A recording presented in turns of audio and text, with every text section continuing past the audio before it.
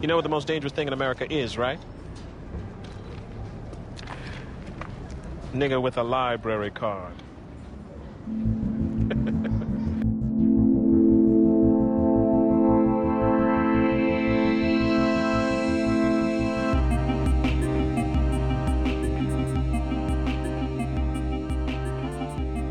This is the Most Dangerous Thing in America podcast, a show in which we read books by black authors and they are talked about by a black author. And you can listen if you're black or not black or whatever you are. You are welcome to listen. This week we are talking about Typescenes, a book by Rodney A. Brown, a book of prose poems.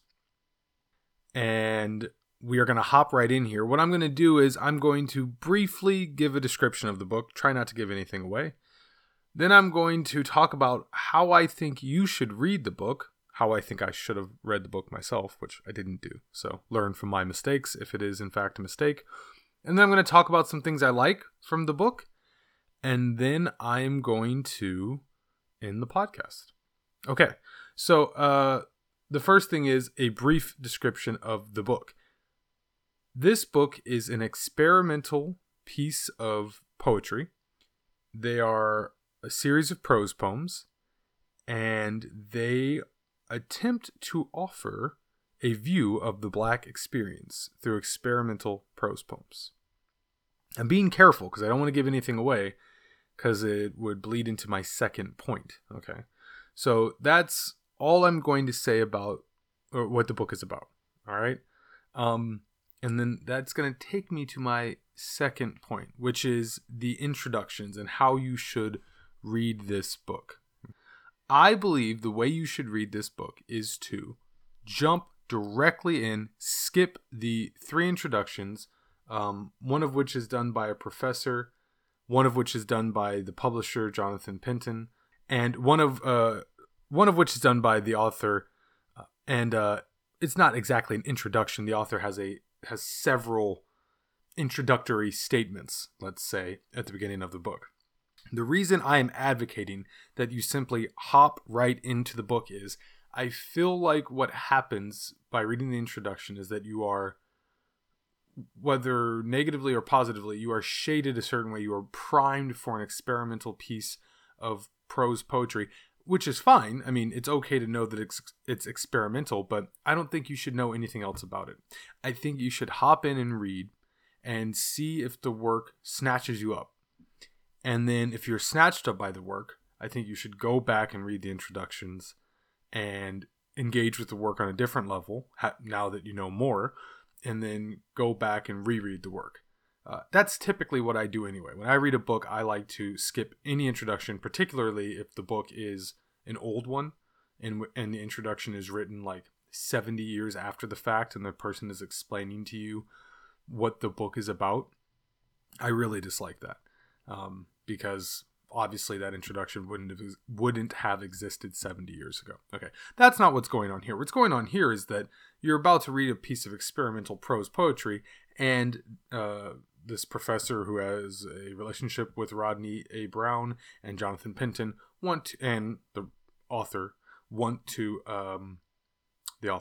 Brown, they want to prime you, get you ready for what you're about to experience, because maybe some people don't, they're going into this thinking, I'm going to be reading traditional straight up poetry, or something, sonnets or villanelle or something like that. And that's not what's about to happen. You're about to have a experimental experience. So, I think just hop directly into the work. And by the way, not just my opinion, kind of the opinion of the people who wrote their introduction. So the professor who wrote the first introduction, he opens his introduction by, so let me stop here and just say, if you are interested, if I have whetted your appetite, stop the podcast immediately. Go buy the book and read it now. All right? Don't listen to anything else I'm about to say so that I won't color anything you say or anything you think about the work. All right? So if that's the case, stop now. All right? If it's not the case, continue. In the professor's introduction, he opens by saying, "What follows is a mere thought experiment. It is not meant to express the whole, the best, or even a very useful or important approach to the poet and the poems. Now that being said, and then he continues. So the professor's introduction is interesting. I did like it, but it's not meant to, to explain too much, right? It's just a thought experiment. Okay. Then Jonathan Penton's introduction, his introduction starts out, the first thing you need to know about Typescenes is that you can dance to it. Now, I'll come to that later. I would argue that that is actually a pretty important line, but again, you could find that out after, and it would be just as important. And later on in the introduction, Mr. Penton says, you could skip these introductions and go directly into the work, and I really do think that is the best way. Okay, and so the point just being that you can engage with this work without having an introduction into the work, and that's not a I dislike this phrase. It's not a hot take. That's a take that even the people who are writing these introductions also share. So then let's go directly into the work. All right. So what is it? Again, if you've not read it now, it's too late. Okay. So that's your spoiler alert warning. What is this work about, and what does it do, and how does it show the Black experience? Okay. So we're going to go to the third introduction to explain what this work is about. So, because it's called Typescenes, and really what these Typescenes are they are a type of scene. No, they are a snapshot of the Black experience, and then it's several snapshots. So it's kind of like how you see a film at 24 frames per second.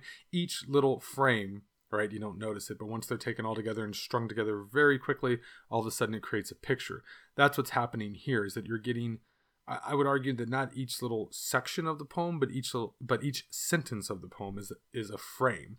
And then these frames are all strung together very quickly. And then all of a sudden, if you read it at a good clip, it creates a picture. It creates a picture of the Black experience. And that's what happens. And then, to use the poet's words from the introduction I am reading here, when read together, these experiences create some singular convent of blackness out of which narrative repetitions of Black lived experiences can be analyzed and then arranged into something of a singular, preeminent creative project that is an otherwise doing for ourselves now and one another now what no one has ever done for us. And when the poet wrote repetitions of Black lived experiences, they wrote in parentheses, oral histories become folktales, are poems as typescenes. So repetitions of Black lived experiences, oral histories become folktales, are poems as typescenes. So that's like the crux of the book. Repetitions throughout this poem are oral histories. Each sentence, its own very compact, tight oral history, which is a folktale, which is a poem, which is a typescene. Okay, let's skip ahead a little bit into what the poet says, maybe about a page later. I'm skipping here. Imagine there are ellipses at the beginning of this. A single voice in a large constellation of voice stories, held together by Black Americans' primary source legacy of living through trauma. A piece of autobiography, a perspective in Black life, typescenes of Black living. So, there's kind of this understood web, this understood connectiveness held together by primary source legacy of living through trauma that runs as a current throughout this book. And you kind of got to perceive that that's there. And again, I don't want to beat a dead horse here, but if you just hop into the poem and read, it's possible to sense that connectiveness. And then if you go back and then read these introductions and then read the poem again, it's ever more present. But either way, you're aware of this connective tissue that is holding this poem together, right? With these little staccato sentences. Okay. So let's talk about these staccato sentences and repetitions. So what I like about the poem, and what is the poem, is repetitions. That is the poem. Over and over again, we're getting this word enter, enter, enter. And when I say we're getting it over and over again, I mean it is in almost every sentence of the poem. we're getting the word enter. So that's one kind of repetition. Then there are a few different lines that are repeated throughout the poem. I don't really want to get into what those lines are because I want to leave it to you to go in and experience those lines for yourself. But very much this idea of repetitions exists throughout the poem. And just as the mission statement, I'm going to call the author's introduction more of a mission statement, just as the mission statement mentions that repetitions are oral histories, are poems, are type scenes, that's what you're getting here by the constant use of the word enter and the other phrases and words that are repeated throughout the poem. And that repetition builds on itself, and you feel the poem getting to a place. It's moving towards somewhere as you're reading it. So that's one thing I like, and that is just true of the poem. And the second thing that I really like about this poem is that that word enter. So the professor at the beginning of the book has his own ideas about the word enter, and my idea about the word enter, and maybe this is colored by having watched on YouTube Rodney A. Brown's performance, Immediate Dance's score number 3 of his poem. But what I like about it is that word enter seems to imply, and I think this is, I really believe this is what's happening here. Enter is like the stage, not the stage of immediate scenes, not the stage in the video, not the actual physical stage, but like the mental stage. Enter these scenes into your head, right? They are type scenes, right?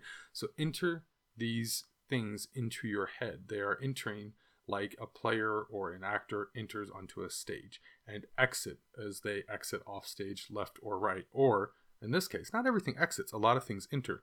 So many things eventually enter on stage and are woven into the fabric of the performance that it all becomes part of the narrative, and that narrative is the lived Black experience. So I really like that aspect of the poem. It feels like there's a mental stage space that has been created by the world of the poem. Beyond that, it must be said about this poem. So let's go back once more to the introduction. Jonathan Penton tells us that this poem can be danced to. And in the introduction, Rodney A. Brown tells us that this is not merely a poem, it is a choreo poem. I don't know about you, but I knew nothing about choreo poems, so I'm going to read directly from the internet. A choreo poem is a form of dramatic expression that combines poetry, dance, music, and song. Which really means that you're not going to get everything that this poem has to offer by reading it. That doesn't mean that you shouldn't read it, and it doesn't mean that you can't get what it's offering by reading it. But everything that it has to offer would come through a live performance. So you can go to Typescenes.com and watch a performance of part of the poem, and it gives you an idea of what a full performance would be like. But hopefully, and I saw this yesterday on the Unlikely Stories Facebook page, they're trying to raise money to do a live show for this book, and that would be great to see, because I would like to see this poem fully realized as a choreo poem. And I'd like to see everything that goes along with that. All right, so this book, Typescenes, is available on unlikelystories.com. I would advise you to read it. I'd advise you to go to the introduction after you read it. And then after that, go to the website, either Unlikely Stories or go to typescenes.com, and that you can from there get to the YouTube video, Immediate Dance's score number 3, in which you can check out the poem being performed. And it'll give you a better idea of exactly what the poem is, or what the poem can be in its full form. And then we are going to take 2 weeks for the next podcast, because I'm going to read 2 books. And I'm about to butcher 2 names, so that's good. Okay, so the books I'm going to read are, the first one is Julius Nyeri's, Julius Nyeri, oh man, the first president of Tanzania. Going to read his essays on socialism. And then as to fill in the blanks of what I don't know, which will be everything about Julius Nyeri's personal life, I'm going to read a short biography by Paul Bjork, who is not black, but has written 3 books about Julius Nyeri and seems to be an expert on the man. But Nyeri's essays on socialism are his own, and they're available in Swahili. I will be reading them in English. I do not read Swahili, unfortunately. So that'll be in 2 weeks because I got to read 2 books, and I'm excited about it. All right, and that's not. I'm not just saying that. I am really excited about reading these Julius Nyeri books. It's going to be great. But all right, that's it for this week. And as always, stay safe, stay healthy, stay black, and keep reading.